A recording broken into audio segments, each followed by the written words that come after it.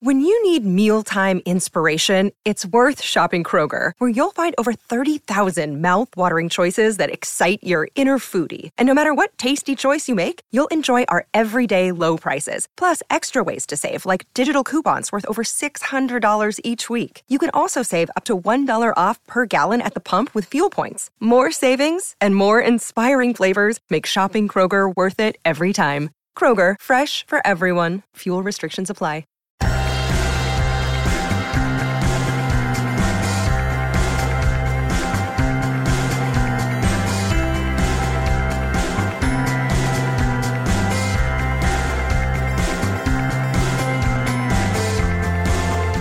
And welcome back to another episode of Beyond the To-Do List. I'm your host, Eric Fisher. This is the show where I talk to the people behind the productivity. This week, I'm excited to share with you a conversation I had with Charlie Gilkey. He's the founder of Productive Flourishing, a company that helps professional creatives, leaders, and change makers take meaningful action on work that matters. And that's exactly what we're talking about in this conversation as we talk about his book, Start Finishing: How to Go from Idea to Done. And as I've mentioned recently, there aren't a lot of productivity books that I point to and say, that's the next productivity book that you need to read. Recently, I gave a recommendation for Nir Eyal's Indistractable.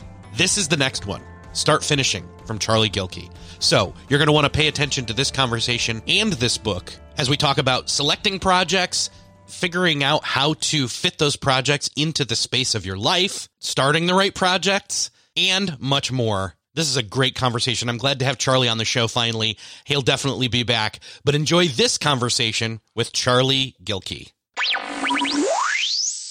Well, this week it is my privilege to welcome to the show Charlie Gilkey. Charlie, welcome to the show. Thanks so much for having me, Eric. So you've got a great brand new book out. It's called Start Finishing, which feels kind of awkward to say, but again, it's basically how to go from idea to done. And I am aware of why there is a need for this book. I live this out. So do you, especially some of the downsides of not being organized enough to be in a flurry of activity and start a lot of things, but not finish them. And I know the audience of this podcast is very much in that same vein, but why do you see a need for this book? Because a lot of people are exasperated, frustrated, and have a lot of regrets. Right. Mm-hmm. And we haven't solved that problem yet. And so the book in many ways is a Trojan horse. It's built on the simple concept that finished projects build the bridge between the gap, or build the bridge in the gap between our current life and the life we want to live. Right. It's finished projects. So if you're stuck, or if you're doing whatever your status quo is and it's not taking you where you want to go, it's not a matter of your capabilities. It's not a matter of the ideas. It's the fact that you haven't actually done the projects that are going to build that bridge. And so many of us, when we're looking at to-do lists, when we look at what happened for the week, the month, or the quarter, we look back and we're like, you know what? I didn't create that bridge to that next version of myself, to that next version of my work. And the reason this book needs to exist is because, you know, when I look out and scan across both the personal development and the productivity literature, not enough of us are talking about this idea that it's really getting down into this messy middle of projects and getting them done that's going to do the work of changing our life. Well said. I think that's one of the biggest things right there is just that it's not just about, you know, hey, I have this book in me, or I have this, I don't know, course that I want to create, and we can even step aside from the whole, you know, modern online business content creator role here. A project could be planting that garden you finally meant to plant, you know, that's in your backyard or whatever. Yeah. Ultimately, though, I think the really great way of how you're framing this is that there's a you that you're meant to be, and by completing certain things, you stepstone into becoming more that person. Now, you're already that person, but, you know, and we can get all metaphysical or whatever, and I don't want to, but like, in other words, there is a person that is doing this good work that you are meant to be, and the way you get there is by finishing doing these projects. Absolutely. And, you know, I'm completely happy to go metaphysical. I am a philosopher after all, but that's right. I forgot. Yeah. What I want to say there is I'm glad you you stole the thunder in the great way, in the sense where when I say projects, I mean anything that takes time, energy, and attention.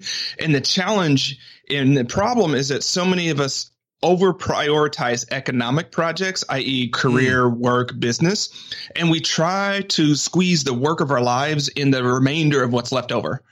In the time that we have remaining. And then when we look back, when we really want to talk about regrets and exasperations, like it's really about the fact that there was this work of our life, this personal work that we didn't do. We didn't plant that garden. We didn't have an intentional way of helping our son graduate high school and move on to college. We didn't help our aging parent into elder care or whatever that position is. We weren't present for that. You know, I'm not going to get all cats in the cradle on this one, right? But that's, I think what's happening is that when we think project, and furthermore, when we think work, it's economic projects, economic work.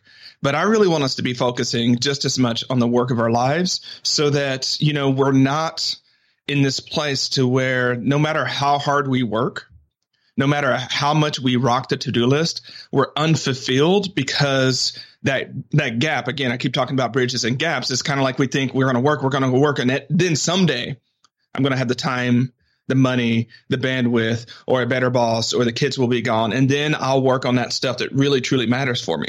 And the other thing that I want to say here is that because we so over prioritize economic work, we don't allow ourselves to have hobbies. We don't allow ourselves just to paint because we want to paint, or to read books because we want to read books, or to bake cakes because we love baking cakes and then have to give them to our neighbors.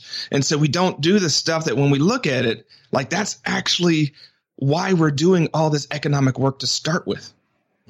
Yeah, I love that you're differentiating that. And you know, for a lot of people out there, they would approach this book from the perspective of that project, or, you know, one of those projects that they have, multiple projects, obviously, that they have in them. When they think of doing that good work, they're thinking of it from if I have this day job, I'm not satisfied there in my projects that I'm doing there, although this book will help you with those for sure. They also come to the perspective of treating those potential hobby-like projects as must be monetized type projects. Yeah, and that's the very worst thing that we can do sometimes. You really want to suck the joy out of a hobby, turn it into a job. Yeah, right. Yeah. Make money. Right. And I'm not trying to say that like you can't monetize your hobbies. Like that's a great way of doing some things. But some of us just need to have a hobby. And, you know, when I work with clients on this one, Eric, I'm always like, what are your non-economic hobbies that we don't even want to touch? Because I want to make a room for that. For instance, I'm a, very amateur singer-songwriter. I don't have any plans on ever producing a commercial album or maybe even playing in front of people on stage. It's for me. It's what I enjoy to do. And that's where I can find that joy. I don't need even more pressure than what's already in my life. Right. The pressure to get better, pressure to be on stage, and pressure to sell albums. I don't need that. I got plenty of other stuff to pressure myself for. And so, yeah, we don't make space for that. Or we try to shoehorn our passions and loves and interests into some view of productivity that makes us feel better about it. So for instance, when I used to live in Nebraska, there's this woman that lived across the street that loved scrapbooking. Right. Actually, she loved doing arts and crafts, but she allowed herself to do scrapbooking because she told herself, I'm doing this for the kids and it's not taking away from kid time if I do the scrapbooking. And granted, it wasn't one of those like conversations where you're out on the street talking to a neighbor where you're like, hey, but in the back of my mind, I was like, oh, that's really sad in a way that she has structured her passion, her joy, that it has to be so that it serves her family and kids, and she can't do something just to take care of herself, just to have that sense of creative satisfaction and joy and flow and things like that. So yeah, I'm going to say that, those hobbies, those projects like that, they need to be on the deck anyways. And if it's not on your schedule, it's not a priority. It's an aspiration. And there's nothing wrong with saying that, but too often we get frustrated and tell ourselves like, I'm not, seeing through my priorities, so on and so forth. But like when you really look at it, and if we sort of follow Gandhi's quote that, action expresses priority, look at your schedule. What have you been doing the last 2 weeks, last 2 months? Whether you like it or not, those are your priorities. And if you want your schedule to look different, you're going to have to prioritize differently. I totally admire what you're saying about how you know the place that music has for you in your life. You're not going to put undue pressure on it to perform in any kind of monetization type way. That's not to say that there's not something out there potentially, and again, you got to tread lightly here to, balance the scales a bit, I guess, or whatever, that there's not some great work out there for you to do that you really enjoy doing that also could be a career play as well. But again, the expectation of that always being the case is what we're kind of trying to bust the myth of here. Yeah, absolutely. And then, in the book, I talk about using your gates, which are genius, affinities, talents, expertise, and strengths. And so I'll go back to music for me. I'm a public speaker. I do workshops. I'm not going to be the guy, or at least I don't think I'm going to be the guy where I'm like, I'm going to play a song on my guitar in front of you while you're doing work. That's not my jam. But that musical sensibility, that thing, like I've now accepted, Eric, that part of my process of making a workshop or keynote is to make a playlist for that workshop or keynote. Right. Oh, that's cool. It's just one of those things where it's like, if I can't like feel the music and the songs and something, and depending upon the venue, I might actually play that playlist.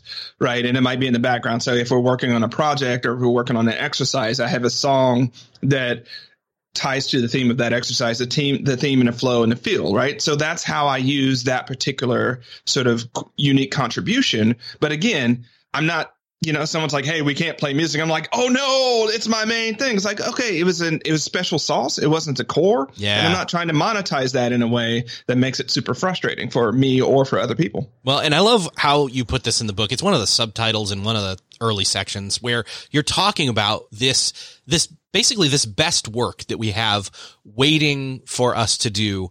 And that if we can get to the point of doing it, it unblocks our creative constipation, and that it then lets the ideas flow. So for you, for example, like, you making a playlist and not that's you dipping into your secret sauce, like you put it, which I love that. Having your secret sauce kind of spun throughout, all your work, whether you're actively doing that or not, it's that the noodling with the music is getting you, it's you out and active in your mind, in your creativity, metaphorically. Absolutely. And I mean, we can go all sorts of scientific about this as we want. Like, I know one of the reasons that I do that is it helps me with cadence, and cadence and flow and energy. And so as I'm looking at energetic modulations in my workshops and speeches, like the songs and the music help me do that. But I wouldn't have to do that. I could just say, I just enjoy it. It's a part of my process. And yeah, it unblocks that process. And I don't spend, 4 hours wondering why I can't put the workshop together, where I'm like, you know what, I'm going to noodle around for 15, 20 minutes, come up with a playlist, play it in the background while I'm finishing the workshop. Everything comes together. And I think part of the challenge that we have is, because we try to make hobbies and interest into careers, or what I call jobbies, which are jobs plus hobbies. But you got to be careful of that in Ireland, by the way. Someone told me that. So don't say jobby in Ireland because it means crap. But, for the stateside, jobbies are sort of that combination. Those are terrible, right? But what we end up doing is we end up saying, like, but that interest, that hobby, that creative thing, that special sauce is something that I want to be seen for, something that I want to do. How do I do it? And I was like, well, there are ways to weave it into your project. There are ways to weave it into the foundation of what you're doing, weave it into your relationships, so that you're not so exasperated and frustrated about not being able to do that thing, not being able to play that card that you have. But again, just because you have that card doesn't mean you need to change from spades to poker, right? Just to play that card. You just play it in a different way. Yeah, man. One of the other things though is that people would say, well, but if you're not going like, all in, if you're not risking something, then are you really like, following through? Or, I'm thinking of like super motivational, entrepreneurial, speaker types that I will not name, that are saying like, no, dude, like go all in. Like, you try it, you see it. If it works, if it fails, you move on, like that kind of a thing. And I'm just like, yeah, but it doesn't have to be this all or nothing, like zero sum game kind of thing that you then move on from. It can be a lot more relational and holistic and incorporated into all of your life. Of course, that then gets messy potentially But again, that's where the book comes in and really, really helps you. Yeah, I mean, what I would want to say without going into too much straw man and ad hominem on this one is when you look beyond what they're saying, and sometimes you look at their life in the total context of their business and personal relationships, you see that going all in on everything has a cost. Right.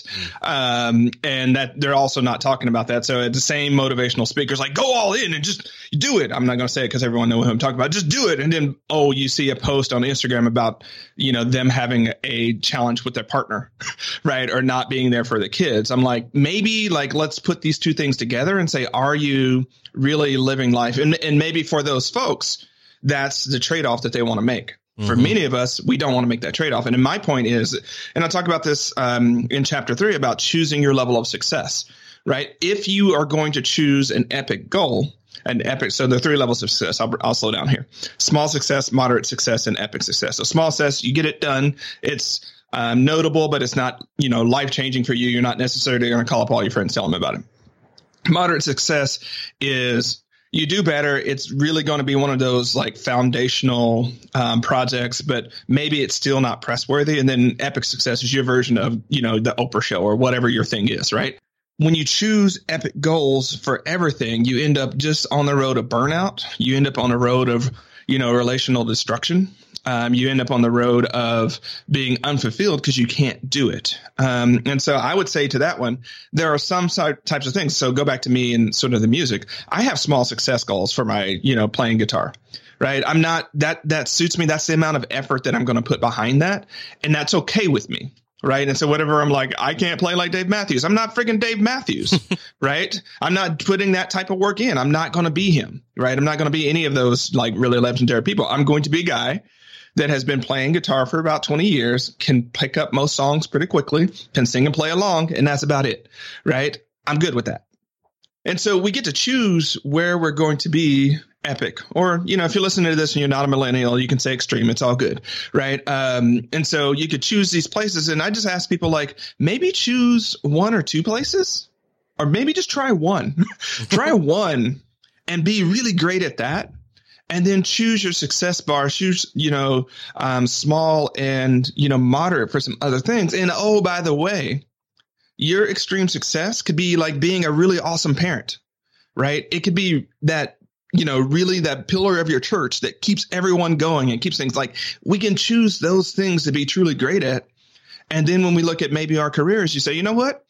I'm a pretty okay manager and I'm okay with that, right? I'm not trying to be the best manager in the world. I'm trying to be a manager and I'm trying to do good by my people and do well by my company.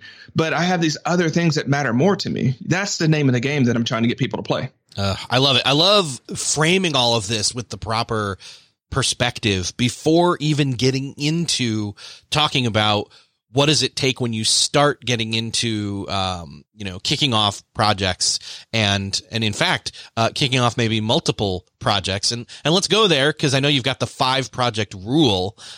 Break that down for us. I mean, is 5 the limit, and how big are we talking each of these can be concurrently? Alrighty, so I'll say it the long way that probably only I'm going to say it, but it's the long way is no more than 5 active projects per time perspective. So I'll start at the end with that, with time perspective. Most of us intuitively know the difference between a week-sized project and a month-sized project, just like we know the intuitive difference between a month-sized project and a quarter-sized project. And, Eric, I'm going to do this for just a second. I'm going to invite the listener to do 2 things. 1, consider the size of an ant, right? Little ant. Now, at the same time, think about the size of the Milky Way galaxy. Okay, so there are some people listening when they try to do that. You'll see them squinting. You'll see all sorts of brain gasms trying to happen that can't, because we can't think of those 2 sizes at the same time. We just literally can't. My argument is that when we think of days and we think of quarters, it's a similar type of problem. We literally can't do it. Our brains go haywire. And then we're like, screw that. I'm just going to go on Facebook and do something, right? Because that hurt the brain. The advantage of thinking in terms of time perspectives is like when you're trying to plan your week, you can say, okay, what are the 5 week-sized projects that I want to make significant progress on or finish this week? And just as a simple rubric here, or simple sort of guideline, I encourage people to think 3 economic projects and 2 personal projects if you have a job and that's your main thing. But some people need to split that up, right? So what 5 are you trying to do? Maybe when you're doing your monthly planning, you say, okay, what 5 month-sized projects can we do that? And that gives you a little conceptual grip. Then when you're trying to think about what you're doing this week, if you've already considered the month, you can say, okay, I've already decided what my 5 month-sized projects are. What are the smaller chunks, the smaller week-sized chunks of those that I can do this week? Great. And then you get no more 5 of that, right? And people ask me all the time, Charlie, what's up with the 5? Over a decade of doing this, talking to a lot of people, coaching a lot of people, what I found is that most of us don't do more than 5 anyways, right? If we get 2 or 3 done a week, we're doing really, really well, especially 2 or 3 economic projects. So why assume we're going to do more than that? If we know that if we're going to commit to 17 and do 3 one week, and then next week we're going to commit to 22 and do 3 that week, it just makes a lot more sense to choose we're going to do 3 to choose the 3 at the beginning, and not have all of the regret, frustration, exasperation, and excess ice cream eating at the end of the week when we didn't do the additional that we're just not going to do. So it makes it super manageable. The other thing that it does is it's a lot easier to plan and deconflict and triage when you've got a smaller set of projects than when you've got 32, right? Because what happens is we take on too many projects and we end up in what I call a cascade, where one project gets behind, that bumps another project behind, that bumps another project behind. And then at a certain point, you spend more time trying to figure out where projects are and communicate them with people than actually doing the work of moving the projects forward. Wow. Right? Yeah. A smaller known set of projects that you can finish make a bigger difference. And the other thing that I'll say about this here is that you would be astonished by the momentum you will make in your life getting 3 really significant projects done per week for a year. Just focus on it for a year. You will change your life. And I know I sound like a motivational speaker, and yes, there's OxyClean coming, but the truth of the matter is most of us aren't doing that. And when you look at those folks that they say they're going to do something at about the same time we say that we're going to do something, they finished and we're still thinking about doing it, right? And they just keep lapping us. What we know deep down is that they're focusing on it and they're getting it done and we're not, right?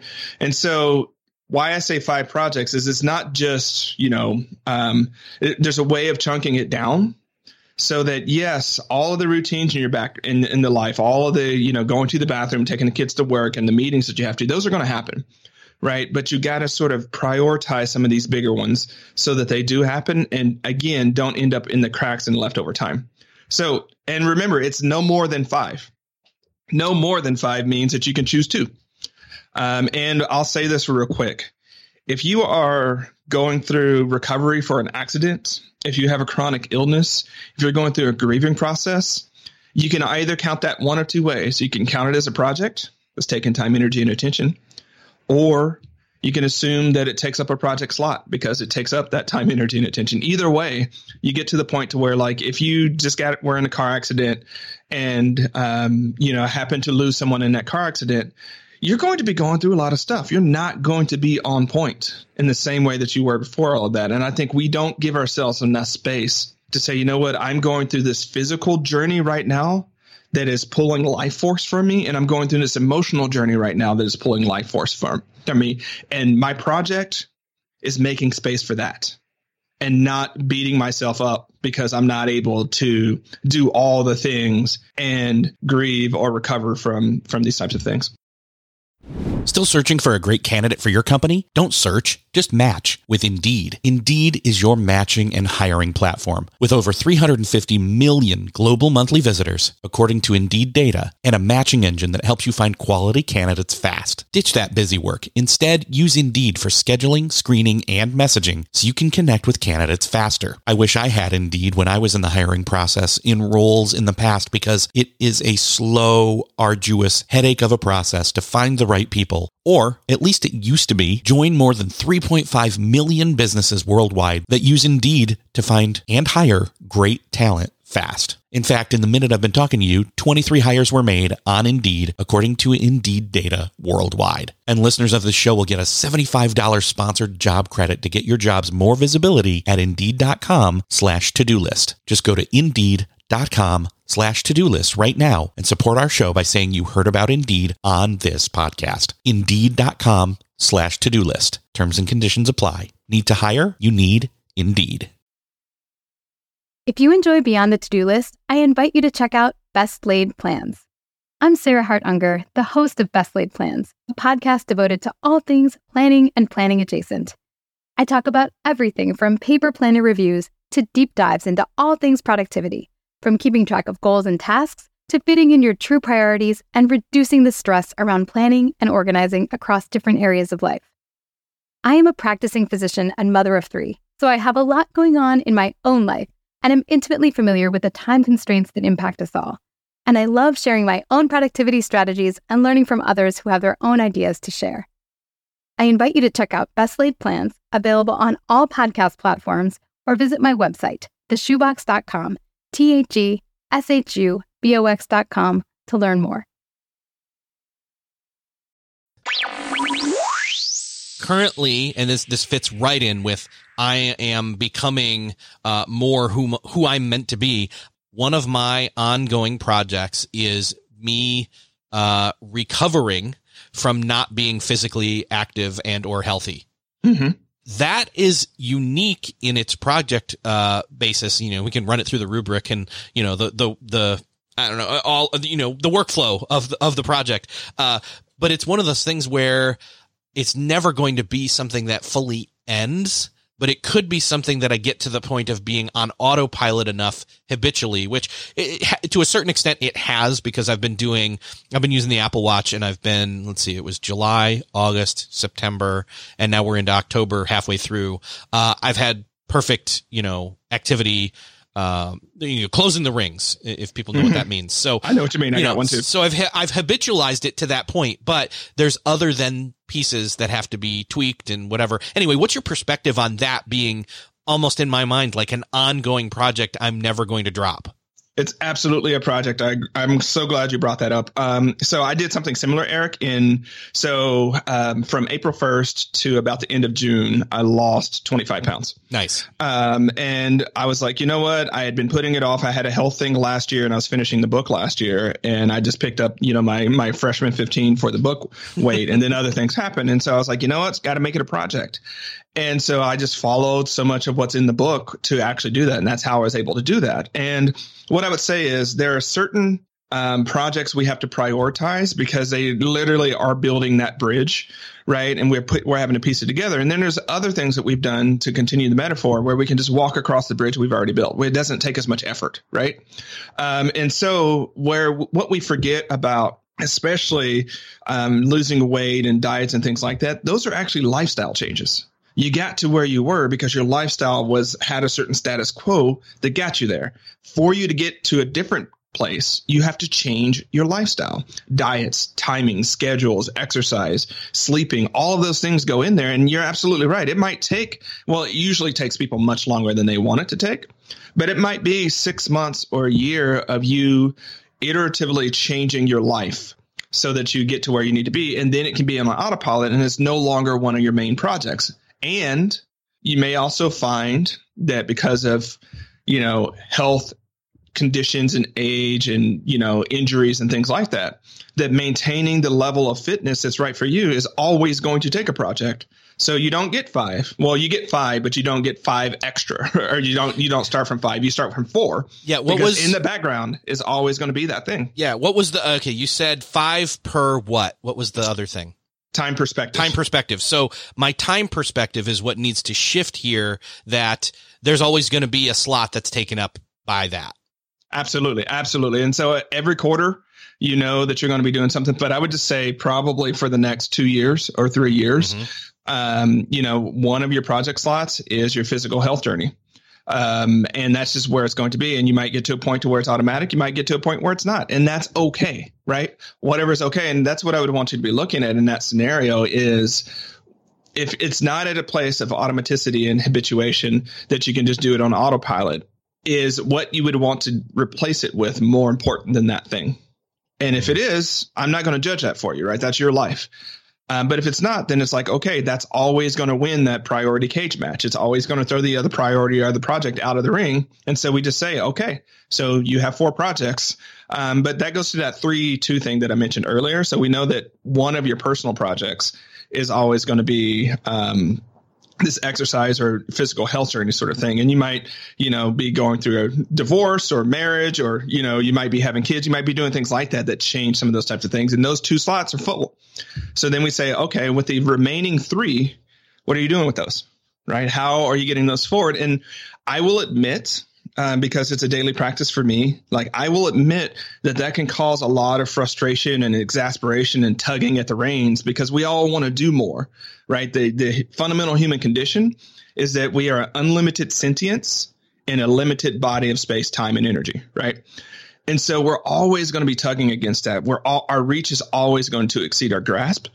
And that's not a problem with you. It's not a problem with me. That's what it means to be human. And when you choose to say, you know what, these are the things that I'm going to do. These are the things that, at next year's conference, I'm not going to show up and be talking about things that I'm working on. I'm going to talk about the things I finished. Right. I'm going to, next time I have that coffee with a friend and they ask how the project's going, I'm not going to be like, oh, it's going okay. I'm going to like, no, I did that. Right. There are certain types of things that when you finish them, they build your confidence in ways that's so hard to, really articulate. 2, they build that bridge to that new life that you want to be. 3, they set up opportunities that you need to have set up so that you can go into the next thing. And 4, they just remove a lot of that regret, exasperation, and creative constipation that comes from not doing the stuff you most want to do.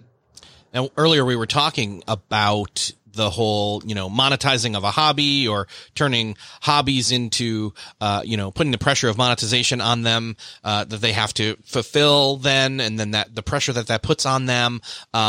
We've got day jobs, we've got, quote, side hustles, and all of these things. Now, are you saying that these 5 projects, the limit of 5 projects is across all of your roles, or is it, and I really don't want to hear you say it's 5 in any individual place, because that just seems like crazy making to me. No, it's 5 across all your life. Okay. So for example, let's take my example. My physical one is one of my 5. That's a slot that's going to be taken up by that for a very long time. And it's a priority for me. So I have no problem with that. This podcast, probably at times needs to take, or it's a role. We could discuss that, but we don't need to go into that. But basically I have a day job and I have the podcast, and then I have my family, and, so across all those realms, like, in other words, if work, based on your day job, is this thing that you even talk about that in the book, living by other people's expectations. If you have a day job, yeah, you're kind of, depending upon the amount of autonomy you have in your role, you could be assigned projects, or you can assign yourself projects too, I guess. But say you've got 2 to 3 right there. And then that's where a lot of people find themselves stuck, where they're like, well, out of the 5, like 3 of them are already in my day job, maybe 4. And that, and I would question where you're working, by the way, if they're giving you like almost all 5 of them right there. But that's where we get into this whole like overload and having to, quote, hustle in the margins and all of that. I mean, what's your perspective on this? Yeah, you're right on point. So what I would say is there are different ways you can look at your job. So when I do consulting with organizations, I'm pushing the same thing to them, right? And saying like, okay, like let's focus your team so that they're making no more than 3 powerful commitments per week. And if they're not getting those done, then we're making 2 powerful commitments. And if they're not doing those, then we're making 1 until we get to a point to where they know that their team is executing. And so we talk a lot about what I call the commit to completion ratio that's in the team. So I would say definitely that. But if you want to be more simple, like if you know that your job is taxing enough that you're spent at the end of the day after doing it, guess what? Your 3 economic slots are taken up by your job. Not a whole lot I can do about that. That's just the reality of it. Yeah, and well, let me pause you right there, because I think I want to understand what you just said. Even if you don't literally have 3 projects at your day job, it is the equivalent of spending the energy on 3 And so, like you're saying, you could kind of fudge it and say, oh, it only took 2. Maybe I can come up with some more time in the rest of my time or renew my energy a little bit more, by listening to this podcast and learning things. But you see is that what you're saying? That's what I'm saying. Okay, great. Perfect. And I think a lot of us have had jobs where it's a full-time job, but it wasn't taxing. Like it was just a lot of filler space. Sure. I had multiples of those. And so I would say, I was there full time, but honestly, it really only took one project slot. And that's where I started the business. Cause I was like, well, I'm going to do something. It's more frustrating for me to sit somewhere and not do something than to do something. Yes. So it didn't take that much time, but I've also had jobs where, it took 3 or 4, like especially like when I was deployed overseas, I took all 5. That's just what it took. Yep. Right. I did have a life. I wasn't doing things else. I was getting it done and coming home. That was the job. And so you have to really be serious about that. And that's where you're like, well, what do I do if I want to do all these other things? It's like, what are you doing with those other 2 slots? Right. And if you're like, well, I got a chronic illness and then, I've got my kids that are going through this intense stage of life. And then I've got my full-time job that's taking up 3 slots. And I'm like, okay, great. That's your life right now. It's not going to be that way forever, right? We live in project world. We haven't talked so much about this, Eric. So the reality is every 3 to 5 years, internally and externally, your life is going to change. Here's what I mean by that. Internally, with your personal life, if you have kids or if you're on that journey, then every 3 to 5 years, they're going to be in a different phase. Your relationships tend to be in these 3 to 5 year slices. Our parents and brother and siblings and everything like that. There tends to be these 3 to 5 years where there's some significant change in our relationships or some significant changes in ourselves that becomes its own sort of meta project, capital P project. And when we look at economically, it's the same way. Like we get new jobs, we take on new roles. By the way, if you're a small business owner, every 3 to 5 years, your business is going to evolve and change in ways that you're going to have to do something different. And that's normal and good. And so every 3 to 5 years, we're going to have these changes going anyways. And so I think so many people get frustrated because they're like, that's my life and it's forever going to be my life. It's like, no, like there will come a time to where if it's, constraints of relationships, those relationships will emerge and you'll get free time, right? Or you'll get a new slot. Or much like what we're talking about with you, Eric, it might say 3 to 5 years, that's your health journey. And at the end of that, you'll have new things that are open up. And maybe you go from where you are now to like, you know what? I actually want to run, obstacle courses. I want to be a Tough Mudder, right? Okay. So in the next 3 to 5 years of your life, you're involved in that project because that's what you've set up with your current project, right? And it's going to evolve. And so it's like, it's not forever, but it's right now. And that's the reality of it. So with these constraints, how can you be the best version of yourself and live your best life so that you don't slide into that next journey with the regret, frustration, and sort of, just that residue of all the things you committed to and told yourself to do that we know if we're being realistic and we're being compassionate, you're not going to be able to do. If we already know that from the beginning, why set you up for that emotional trap and saying, you know what, just rock out with the 5 that you have right now or here's what I'll say. So when I do talk to people on the career side of things and like, I got the job, I don't like it, and it's taking up all my time. And we really start applying their gates, which is that concept I talked about earlier, to their job. What they're actually able to do is transform that day job they don't like into either a better day job or to, figure out how to make their job much more fitting for them and get the results done so that drive to work is something that they start looking forward to because they get to be themselves at work. They get to win at work versus just showing up and punching the clock at work. So that might be what you do with your 3 slots. And again, you spend 3 to 5 years being super intentional about that. You will create a better job for yourself. It's impossible I won't say it's impossible. It's very unlikely for you to stay in the same spot. So again, how are you using these 3 to 5 year slices of your life? And what projects are you finishing such that you're continuing to get ever better every day? See, and now that you've said that 3 to 5, year time frame, I'm thinking to myself, I think in the same way that somebody could be coming home from their day job every day and saying, well, that's taking up 3 slots right there because of the amount of, energy taxing it does on me.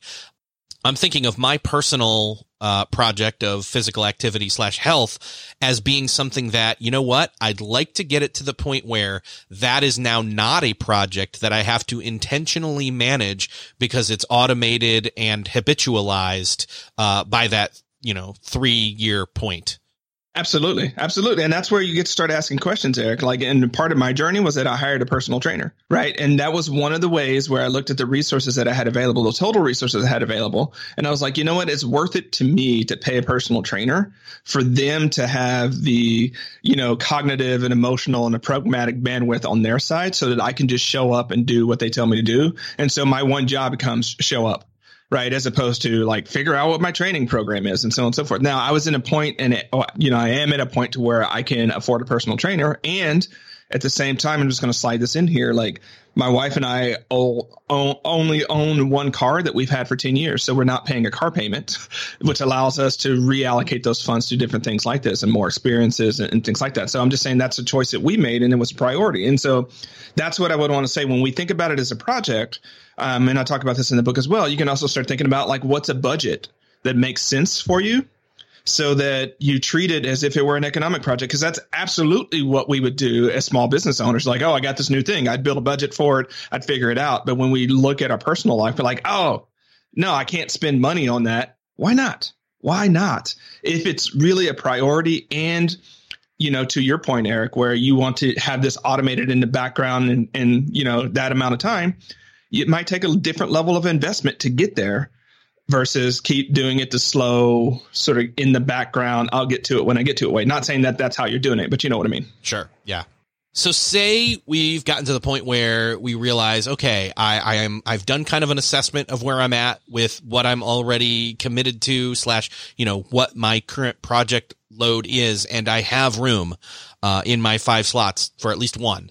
What is that first step as we start to assess / enter into the process of starting to work on a new project? All righty. So this is actually one of the harder questions, but we're going to give it a shot anyways. All right. The general theme that I would want to say here is I want more people to use their heart to steer the choices versus their brain, right? Use your heart, because again, when we start thinking over and overthinking, we end up choosing a lot of the wrong projects. So that's going to be the general theme from most of what I'm going to say that follows, right? So the first one is think about those projects that you've hidden away in sort of the closet in your soul, right? Everyone knows what I'm talking about, right? They're hidden around there. Let's pretend that one of them got taken from you. You weren't going to be able to do it for the rest of your life. And we want it to be like a little wince, a little pain there. That's a really good candidate to put on deck, right? I want that pain, that sense of longing, and that sense of for instance, when I'm a coach and when I'm coaching people, I know when I cut too much, when I cut it and someone viscerally reacts to it, it's almost like cutting a tree, oh no. So that is a really good candidate for a project. Another great candidate for a project is a project that you don't think you're emotionally ready to do, and that you don't think you can do it alone, and you don't think you have what it takes right now. That's a really good candidate for a project, because if you feel that way now, likely you're going to feel that way in 2 years, right? So we might as well go ahead and start doing the work and start running towards that discomfort and that uncertainty today, rather than kicking it down the can for 3 years. The third one, this is where we're going to recruit more of our brain, is what types of project would make the most significant contribution to your life. And that could be, that life piece is harder because it might be, the part of my life that I want to grow the most is my community. I want to be much more involved in my community, or I want to be a better partner, or I want to be, a better spiritual person, so on and so forth. So which of projects will sort of feed that aspect of your life that currently is undernourished? And then the fourth one would be, what's a project that you've been waiting to give yourself permission to do, that just is fun, but not productive, not one of those things that sets up something else, and that maybe it's just time to make room for a fun project. So I think those 4 questions can make a smaller set of 3 to 5 projects that will come from that. And from there, if one doesn't win, one usually wins. But if one doesn't win, go with the one that you can finish the fastest. And now none of those necessarily were focused in on one of the dimensions or the choice having to do, because again, you said choose with your heart, had to do with, again, that business / monetizing mode being an outcome. Although I know for you, like, this book was a project for you that obviously you want to sell, but it's still, you're coming at it from that other perspective. Yeah, I'm coming at it from that other perspective. And again, that goes to maybe the fourth question that I listed there. Like, that was, you can say the aspect of my life that I want to, the domain of my life, if I use my own language, the domain that I want to increase is my financial side of my life. So you might choose projects that help you make more money or save more money. That's completely legit, right? That's the part of your life you want to improve. And so what that also means is that if you end up doing projects that, like, maybe you don't have like all the love for that project, maybe you don't, like, it's not the thing you wake up in the morning lit up to do, you can come back and say, you know what? That's all right. Because the point of this project wasn't to make me happy. It wasn't to, like, make me feel good. It wasn't to increase flow. It was to help get money in the bank. And there are ways that I can do that don't, like, make it suck worse than it's going to. But the point of this job, the job to be done of this project, was not creative fulfillment.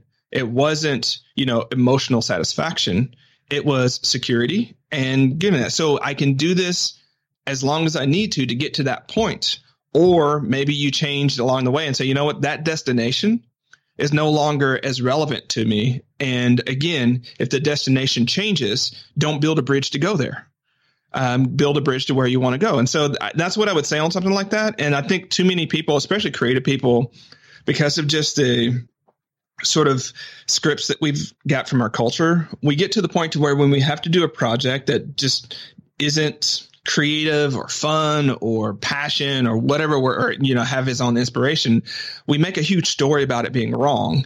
And I'm like, you know what? Like, we do laundry, and few people enjoy doing laundry, but we know that it's one of those things that's got to be done. It sets us up in a certain way. There's some projects that may be like that. And if that's a priority to you, i.e. financial security, financial vitality, financial abundance is a priority for you, then absolutely you can have projects that go that way. But if it's not, choose something else. Well, and if we're somebody who, again, has this day job and 2 out of the 3 projects or 3 out of the 5 or whatever the number is are taken up by that, then this is an opportunity for you to look at what those tasks in that project are and the project as a whole in that day job and say, okay, well, I didn't get to necessarily have ownership or choose these, but can I connect them to any of those the decision factors that then I can get my heart on board with these? Yeah. Well, see, that's the funny thing. So for folks that are in that position, what we end up selecting for, or what ends up getting selected for when we're looking at promotions, when we're looking at raises and things like that, is people who step up and volunteer to take on more responsibility, lead more projects, and actually have more ownership.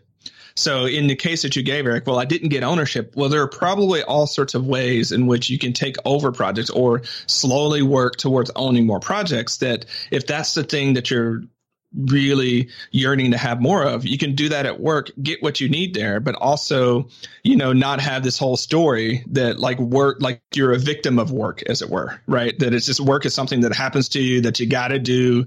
You got to put in the hours. There's moments of choice and ownership and autonomy that we can build for ourselves. And even if it's a challenge, that it's a challenge and that it's something that we're trying to crack can keep us in the game. Right. If it were one of those things where, like, a lot of us actually check out when there's no longer the challenge or puzzle.